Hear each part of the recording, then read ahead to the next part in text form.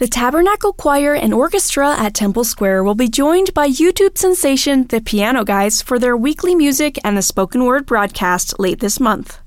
I talked to pianist John Schmidt and cellist Stephen Sharp Nelson about this opportunity. Nelson comically explained how it felt to be invited to perform with such a nostalgic and prestigious choir. It feels like we grew up next to them because we're kind of in the same industry and we're sort of neighbors on the same street, but they were like the cool kids. And we're like, hey, hi, can we hang out? And they're like, yeah, I'm sorry, I'm busy, And we're like, but how about next week, So finally when they're like, okay, it's time. We're like, we're in. We are so in. So this is really exciting for us. We're not worthy of it, but we're elated at the opportunity to share in really what has always been a mission that is aligned. We're both about the same purpose, the divine purpose of music.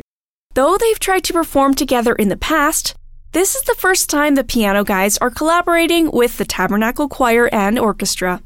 The Piano Guys started gaining popularity in 2011 after seeking to advertise pianos in an out-of-the-box way for a friend who owned a piano shop.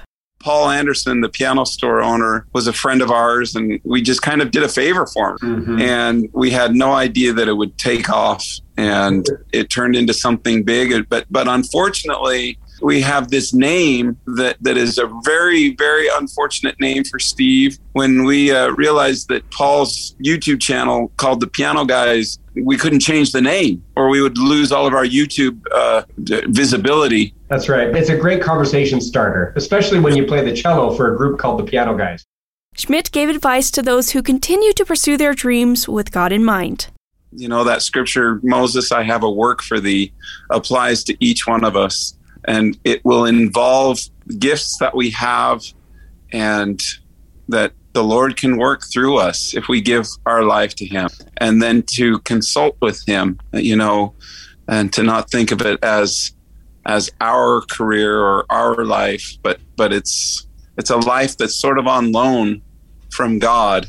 On Sunday, August 28th, seats in the Latter-day Saint Conference Center in Salt Lake City will be open to anyone wanting to attend this free concert. Seats are first come, first serve. The broadcast will begin at 9:30 a.m. For BYU Idaho Radio, I'm Ashley Chilcutt.